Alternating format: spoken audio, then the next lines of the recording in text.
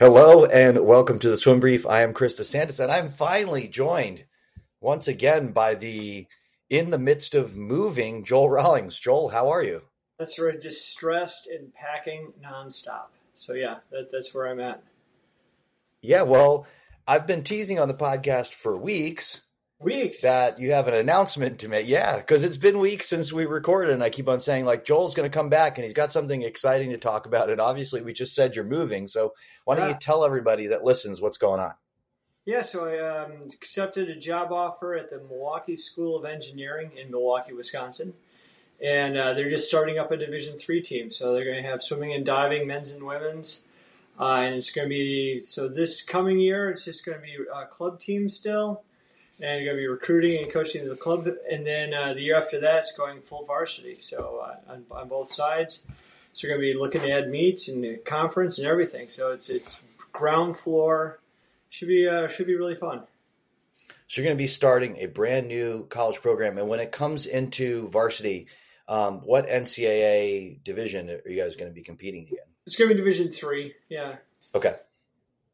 And the conference that it's currently in doesn't support swimming, and so we're going to have to look around at like private schools in Wisconsin. There's a Midwest conference. We're going to probably look into trying to ask this because I think that'd be a lot of similar schools going in with that, or the liberal arts college ranks. One of those two. But it's going to be one of the Midwestern conferences. Yeah.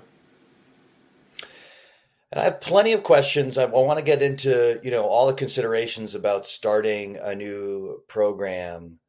But I think before that, I think we have to address the elephant in the room, which is why would anyone in their right mind move back to the state of Wisconsin? And I just want to apologize to all our Wisconsin listeners, but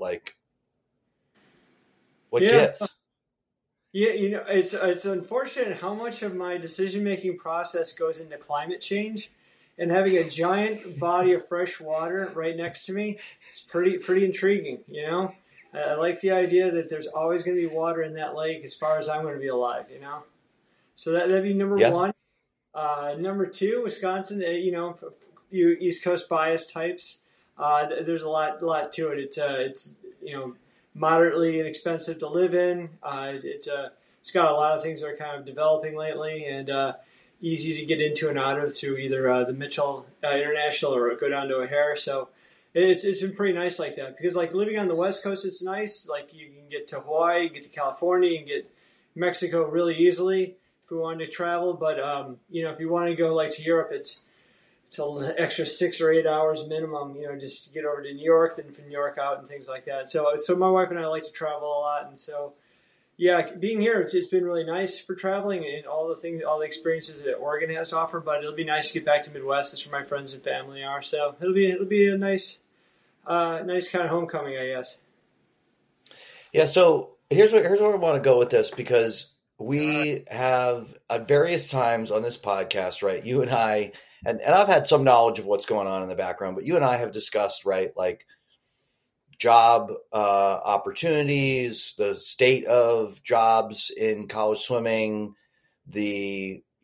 all the considerations that go into it. Obviously, I don't need you to get into all the specifics, but what made this? Because I know that you had other opportunities for stuff that you could do. What made this the one that you were just like, you pulled the trigger and you were like, this is the one. This is what I want to do. I think it's like speaking from like all different levels from the professional end. It's pretty intriguing to just start a program from scratch where there's absolutely nothing there. So everything that happens, good or bad, is going to be my fault. And so, I kind of like that aspect of it. You can't complain about the team culture because you will literally create it from scratch. Exactly. And when I was at the previous school, I was really happy with the culture that we developed. And then I was offered a couple of job opportunities that actually would pay more, but I was like, God, I don't know if I can go back to like day one of just like trying to start the culture again, because it's such a long process to change. And I think that's the thing is most important for me choosing a job is like as far as like what the culture is, because you're around swimmers so much, you're around administrators and things, and you want it to be a culture that fits you so well. And so like fast swimming, for me, it's kind of like It's like I think Milt used to always call it. It's like a carton of milk. It's got an expiration date. After a while, you keep on telling people about how you used to coach the swimmer at this time. Eventually, he's like, "Yeah, we got some 12-unders that do that now. Great job, way to go!" Right. And so the thing that's lasting though is the relationships of the people you're working with and the swimmers and athletes and that you've got around you. And so I thought that was pretty intriguing about it. And again, it's got a lot of pitfalls to it, and so it'll be fun to kind of navigate through that, and again, just try to think outside the box on how we're going to make it work. And then I was talking to a couple of friends of mine too when I was looking for jobs, and some of the best advice I had, one was like, obviously who you're going to work for and who you're going to work with are really important, because again, you spend so much time on the pool deck, or you got to go to the athletic director for for money or for whatever. You want to be able to have a good conversation with them, and they know where you're coming from and you know where they're coming from.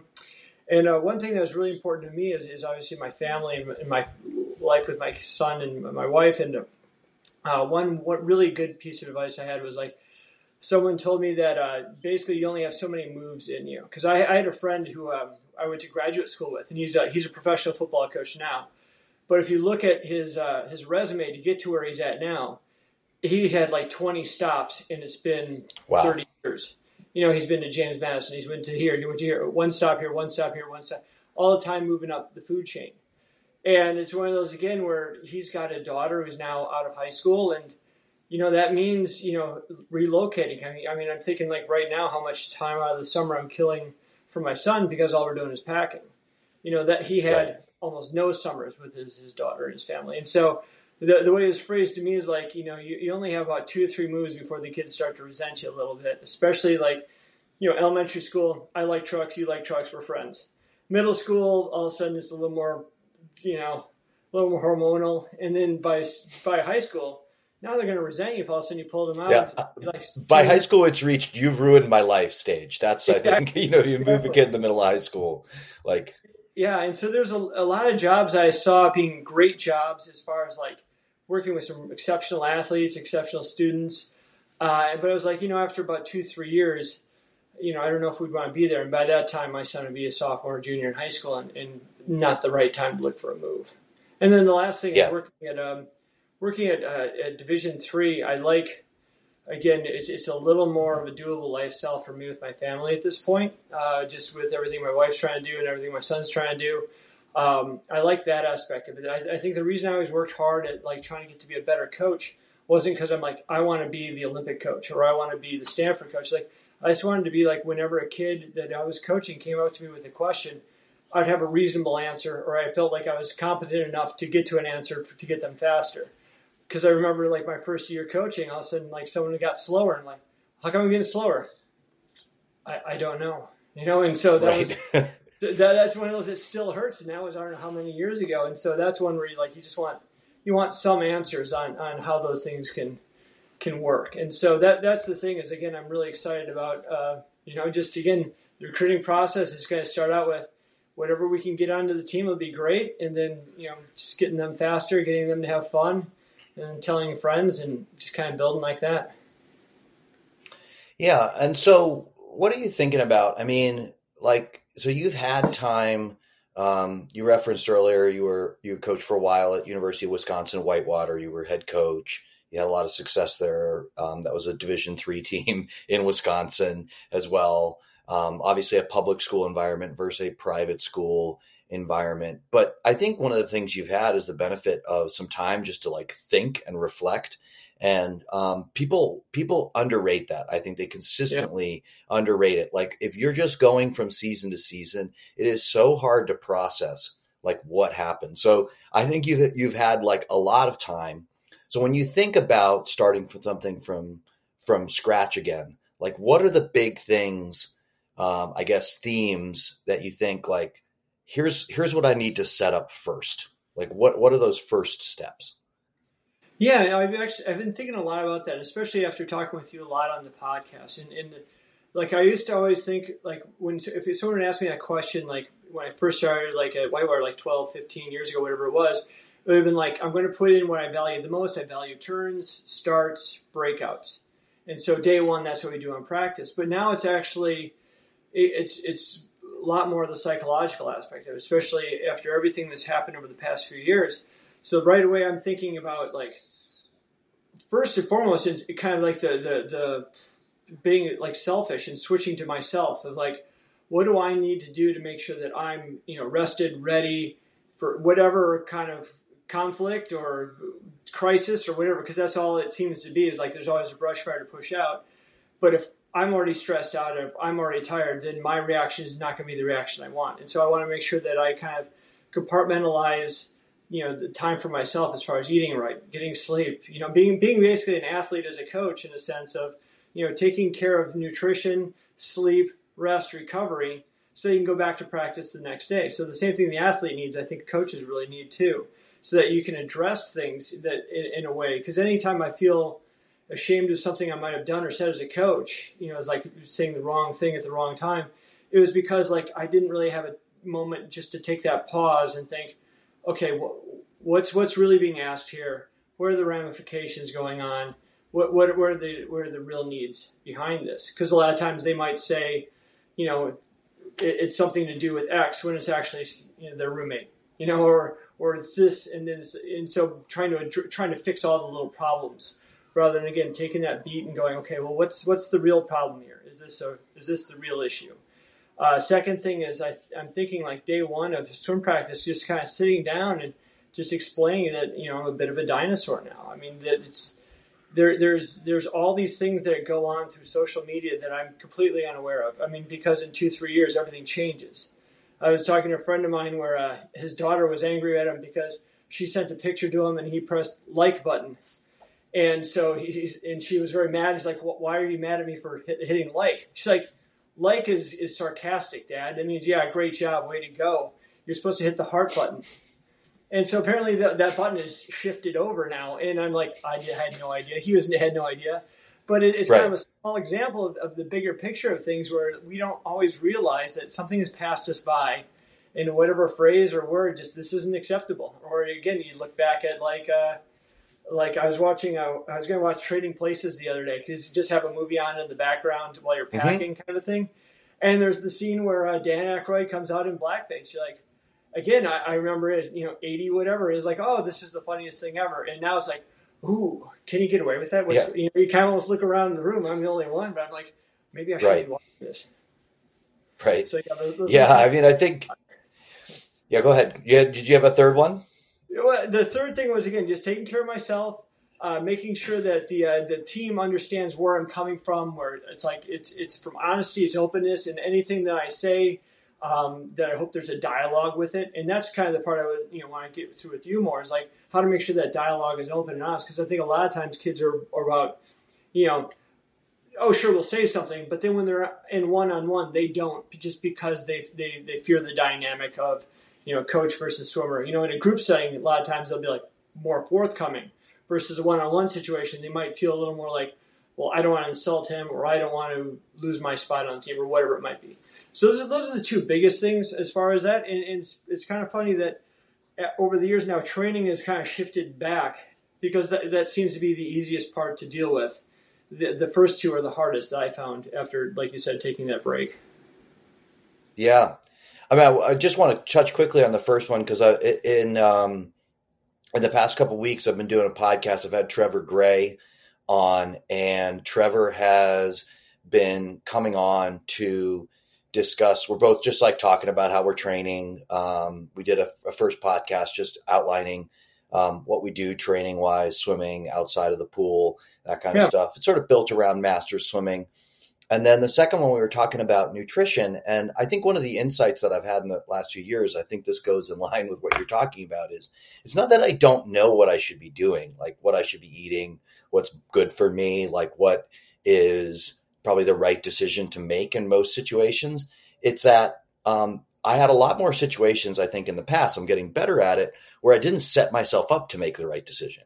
Like I put myself in places where I would just be at the end of my rope. And then, like I'd just be, binging on junk food or, some like ice cream or whatever, you know what I mean? Because it just be like, I just can't hold it together anymore. And I think people really underrate this in terms of decision making when you're in a coaching setting. So many people are redlining all the time. And then, you end up with a bunch of actions where you go like, gosh, I shouldn't have said that. Like I shouldn't have gone there. But, if you are redlining all the time, then you're going to be in a lot of situations where it's going to be very hard to be your best self and act in the way that you want to act and respond in the way that you want to respond. And so, it does take a lot of organization and planning, but having a proactive plan to just be in that state less so that you make less mistakes in the moment.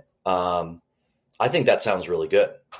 Yeah, it's crazy how much it is like being an athlete again, in a sense, at least right. I'm thinking about it, because I would think about how, like, not to get too nerdy on it, but starting to think like why I want a certain food now. Like, again, if all of a sudden I'm really craving something sugary, it's like, if I think about the why, it's like, how much rest did I actually get? Did I get enough sleep? So when I'm exhausted, I'm like, I want caffeine, and I want simple carbohydrates, I want sugars right away, and then you get that rush for a little bit, and then the crashes come in, right. and that's the thing is, again, you don't want to hit that crash when all of a sudden you're having a meeting with an athletic director, or you're having a meeting with a student athlete, or a meeting with the parents and things like that, where all of a sudden a little bit sleepy, tired, then coming up and kind of managing it through like basically like sugar and caffeine modulation and stuff. Or also you go to these meets that are all day, and you think about the stuff that you eat quickly on the pool deck.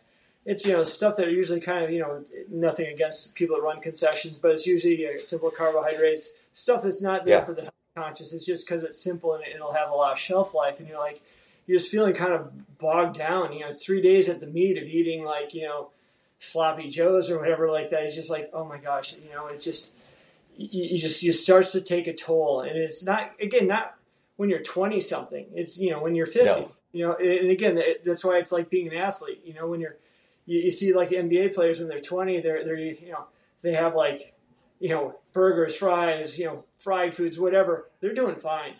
LeBron James is like, I want broccoli, I want a lean cut of meat, and that's it. And I need my 12 hours sleep now. And, right. But again, it's like you just have to kind of be aware, just like you were as an athlete, that as you age as a coach, you're going to have different requirements too, that you can't do the 6 hours on deck all at once. That maybe you need a little bit of break, maybe you need to delegate a little bit more and start to be more the CEO rather than the everything kind of person if you can.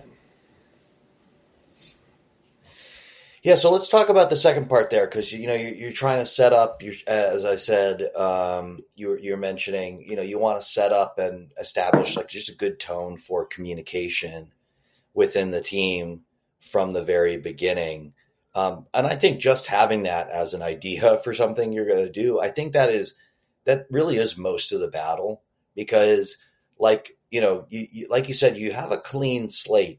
And so, I think one of the reasons why people have a really hard time with that is because in any other, any team culture you step into, like you do have to deal with the fact that has not been standard operating procedure within athletic teams for a lot of years. And I was even thinking about what you're saying in the context of, you may have just, I know you've been so busy with moving. You said you're barely following headlines, but like I saw that Lars Jorgensen at Kentucky has just stepped down. Originally, it was reported that he had been removed from the pool deck while the school was investigating something.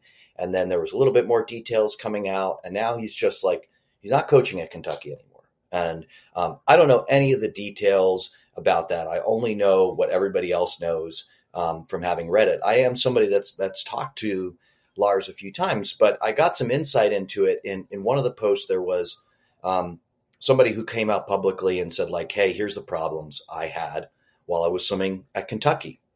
And this athlete had transferred. And I would say a good 3 out of the 4 things that she brought up could have been resolved if she'd just been able to have like open and honest communication with Lars. But for whatever reason, that's not what seemed to happen. And so it is a big deal.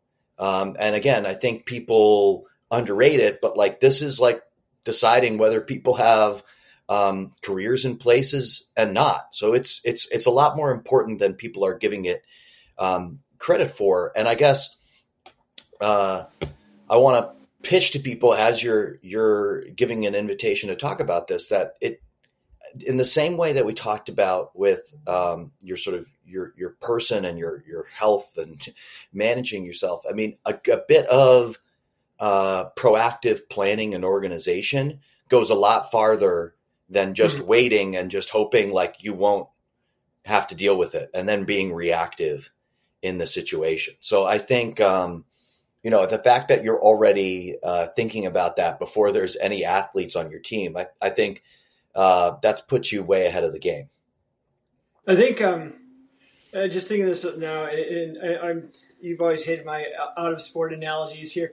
I was thinking like back in the day, like I used to like watch Milwaukee Brewers, and we had Robin Yount as a shortstop, and like Ozzie Smith is always. I remember Robin Yount; he was great, man. Yeah, and it was one of those things where people are like, well, Ozzie Smith does all these amazing, catches and things like that. It's like, well, it's because Robin Yount's always in the right position. And that's the thing is like him moving his feet at the right time 3 steps earlier, now he doesn't have to do a diving catch. It's just going to be right to him. And it's kind of the same thing here where no one will give credit to the person who's just in the right spot at the right time.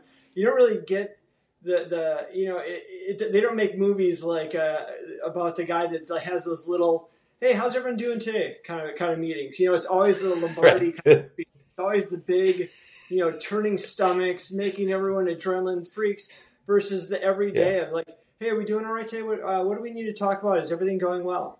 Just little things like that. Again, it's just not like a Hollywood movie of constant like, just self-check kind of correction, things like that.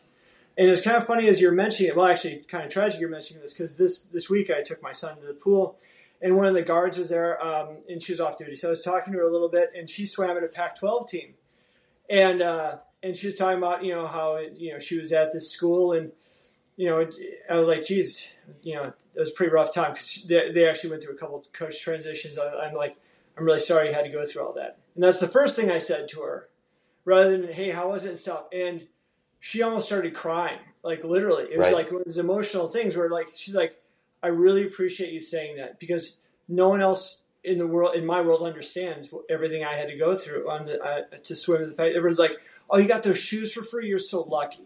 You got a tuition waiver. You're so lucky. And she's like, had nothing to do with luck. I worked really hard. And she came from one of those programs where they didn't do long course meters. They didn't do doubles. She was just super talented sprinter, Olympic trials, qualifier. And, basically the coaching staff that recruited her was like, hey, we'll take care of you. We know you have don't have a huge background and bring you along slowly. So she came in, that coaching staff changed. So it's the new coaching staff, and it was like, we all do this, let's go. And so every day doubles, every day weights, all the time. And it was really hard. And she was always sick and broken down. And then also the same thing was like, I don't want to hear it. Just get in and work harder. So anytime she had a concern, she was shut off. And so for 4 years, she just kind of like swallowed and like, I'm just going to get through this. And then every time she'd go home, all her friends, you're so lucky. You get everything. You get to travel. You get all this stuff.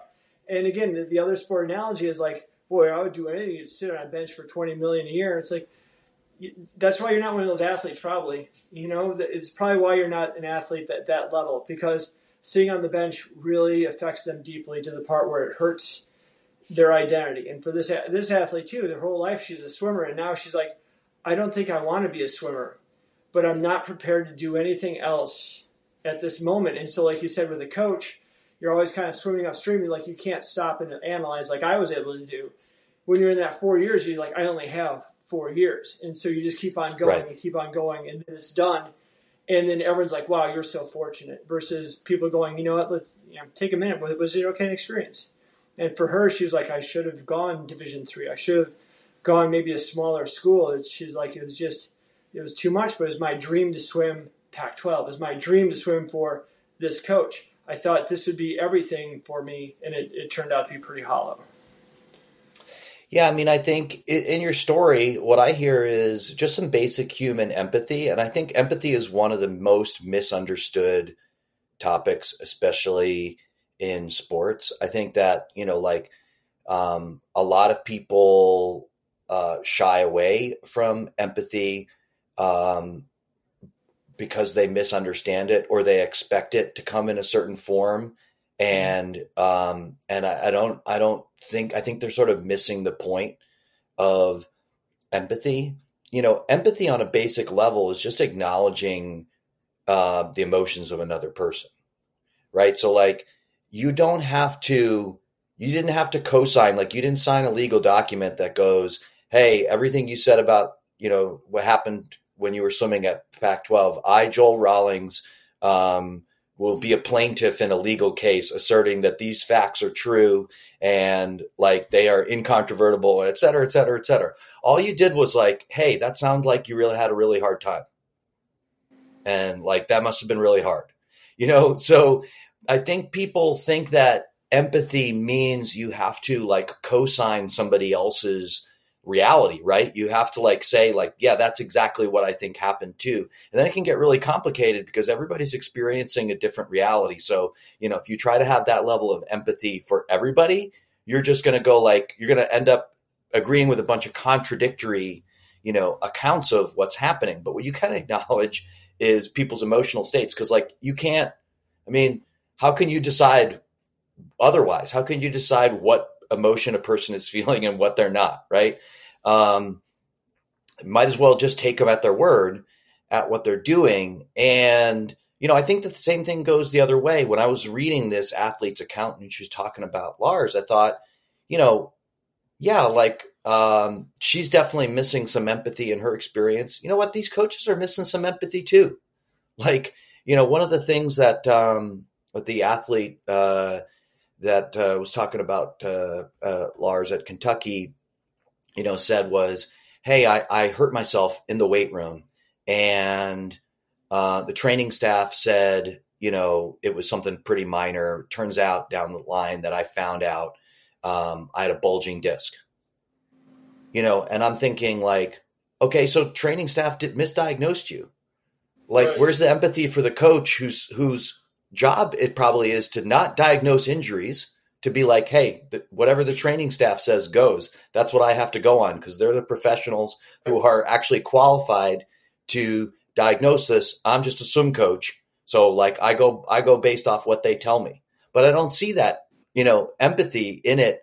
And so, I think that if you can lead as a coach with empathy, then I think it's fair for you to expect empathy in return too. And I hear that in what you're saying, right? You're going to go, hey, listen, when you're in a tough spot, I will acknowledge that. Also, you guys, I've been out of the game for a long time. I'm recognizing that some stuff culturally may just be moving past me. So, be understanding of me too. And have empathy for me as a human being. Yeah. And I think, so like, just thinking like anytime I've talked to other coaches, if you use the word empathy, it just like you said, that it has a lot of different meanings to a lot of people too. And like a lot of times coaches are like, oh, you just want me to pity them. It's like, no, that's completely not it at all. We want to acknowledge that they're going through a hard time, and it doesn't matter if it's, harder than everyone else. It's hard for them. Acknowledge that, and then how are we going to get through this? What are we going to do to get to the other side? And if they want to get to the other side, do we want to get to these certain aspirations or goals like that? Then can we do it where you're doing, or can we do a little bit more? But then I think the other side of it too is coaches like, I've got 50 athletes. How am I supposed to have that much time for everyone? And I think it kind of goes back to that analogy of being in the right space at the right time, so the ball is kind of coming to you. Is again just setting up all these little meetings beforehand. Not even meetings, just like, again, letting them know that it's open, so it's little self-check things so that you're not all the way off course. You're just always kind of riding the boat a little bit with just a couple little tweaks here and there versus like, oh gosh, we got to get the Knute Rockne speech going right now.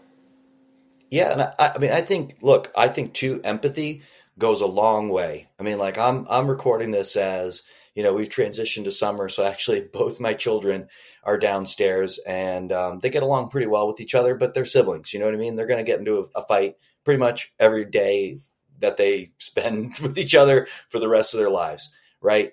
And often they'll be conflicting, and they'll be like, throwing accusations. He did this, they did that, et cetera. I have found great results personally from just acknowledging how everybody's feeling. And then I don't have to necessarily like adjudicate who was right, who was wrong, Right. What happened, et cetera, et cetera. Like just managing to get into the space and be like, hey, your brother has a right to be upset right now, and you got a right to be upset right now. And I And think I'm not that's like co-signing anybody. Yeah, the hard part for a coach, again, stepping back, is we want to be right. We want to have an answer. It feels good to have that momentary, like, I just solved that problem. Next, kind of move on. Right. Let's bring it on. Like this assembly line of problems, and I'm just going to fix them one by one. Versus, again, like getting them the skills where like they need to iron this out themselves. Whether it's your own kids or the athletes you're coaching. Again, if you're responding to every text and every complaint, everything, then you're trying to fix everything. Versus, again, just listening and being like, wow, I understand. It will add up, and then it's like it's nonstop. And I remember all too well, it's like it just seemed like there's always a brush fire. When it's like I bet a lot of those would have put themselves out, obviously. But again, like you said, that empathy level of just talking to everyone to at least be aware that it's going on, acknowledge it's going on, and then if you do need to step in, you're there. But you believe in their ability to solve these problems on their own, and you're there to support them. And if they need your help, come on back. That kind of thing. So Right. kind of like having the initial conversation, and then there's a second level, and then there's the third. All right, now I've got to step in. Yeah, I mean it is definitely, it's easier said than done, but I think there is a way to I think with both things that you are thinking about, there is a way to set yourself up to not necessarily groove into the same things that we talk a lot about on this podcast, where, people who love coaching, and I love coaching. I get the sense that you love coaching from having talked to you all this time, which is one of the reasons why I just want to segue into saying I'm genuinely excited that you're going to be back on a pool deck coaching day to day. I think I speak for a lot of the listeners too. That's why I'm not kidding when I say, that we have an exciting announcement. I think, but even if you love coaching, like you can come down a road where it just turns into, it goes from something that you go like, man, I would, if I didn't have to worry about money, I'd do this for free. Right. Into something where you go like, they can't pay me enough money to show up and, coach this, like I'm miserable. And, so we want to prevent some of that stuff. And I think you have a lot of things in line here ahead of time. I think like you said, there's like that moment where it's like, you can't pay me enough. I think, from what my experience has been, the kids that are really joyful in swimming, that really are loving the process, you never ever feel that. But there's some athletes, again, they could be Olympic medalists if they really, whatever level you aspire to coach. If they're really, it can be a grind. It has nothing to do with how fast they're going. And that's kind of the weird thing about our sport, where we evaluate a season based on how they do at the end of the season. We evaluate a coach based on what his resume looks like for how many, national qualifiers, Olympic trial qualifiers, whatever it is. There's so many things that are just predicated on the final time of a swim. And I think part of it too is what happens beyond that, because it is, you can coach the fastest kids in the world, but if you're miserable, it's like, you can't do it for long. And we see a lot of that burnout in like Division I right now, where a lot of these coaches have been leaving programs for a reason. But if you enjoy the process, and that's what I always liked in Division III, was like, listening to some of the coaches, just talking about the joy they had with, seeing their kids graduate from like a Johns Hopkins or from an Emory or things like that, where, these are high achieving students and high achieving athletes. And that's the cool part, is to see is that they're not having to hopefully sacrifice something. And one of the things that the other part I'm worrying about is, again, when I come in there, like I've got high aspirations for the team to get going fast. Again, how they get there eventually, it's like, it can't be my timeline. It has to be kind of like how we recruit timeline versus like we can't do it in one season. But also that the hard part I saw was when I first started coaching at the previous Division III school was that you had to get over the culture of like sometimes they would like kind of like almost like buffer their ego by going, well, we really don't care about swimming. So they go to meets and kind of jag around, get in and just show that we just aren't as serious as you guys. And then it was like one of those where like, no, this, if you're not giving 100%, you're not going to get anything out of it. If you're just kind of going in kind of like that. And then the second part too is when you start asking a little bit more, like, we're Division III, we're supposed to be here to study. It's like, Harvard kids, they're out there studying, they're Division I, and they're doing well. Emory, Johns Hopkins, Williams, all these schools are getting after it athletically and academically. I think it goes hand in hand. And that's the funny thing with talking with athletic directors the past year about different positions is their background is usually from basketball or football. And so they're thinking about like how hard it is to recruit athletes into an institution that might like require a 30-something ACT or a 3.8 grade point average. Like, are you kidding? Those have always been my best swimmers. My best swimmers have always been the highest achieving academically. And it's like, so the recruiting here is not as big of a problem as you think it is. Tuition, that would be the problem. As I learned at Georgia Tech, actually, I love those engineering students. Yeah. I think engineering and swimming, for whatever reason, it actually works really, really well together. The type of people that both things attract, it just works. There's some synergy there. Talking to you, one of the things I was thinking about that with the with that idea of engineers. Was what drew me to the school is the idea is I love the process behind things and how things are working, how things fit together. And I'm thinking engineers are going to be the same way. And so this school has obviously predominantly engineering, has nursing students, and also a lot of business majors. And so I think just that kind of frame of mind will be interesting to work with. Yeah. So definitely looking forward to it. All right, I think I want to make sure we let you go a little bit early. We don't go our full time this time. I know you got people all over the place in your house. You're talking to me from a bare room. You're in the process of moving. But I appreciate you making time today, Joel, and I'm excited to announce this to people. Magic5.com/swimbrief. Get yourself a custom fit pair of goggles. Chris D_coach on Instagram, CD Swim Coach on Facebook. Listen to the podcasts with Trevor. Get a sense. We're going to be doing those for several weeks, talking about all sorts of things and how we set up stuff. And if you're a master swimmer, I think it's going to be a really great listen.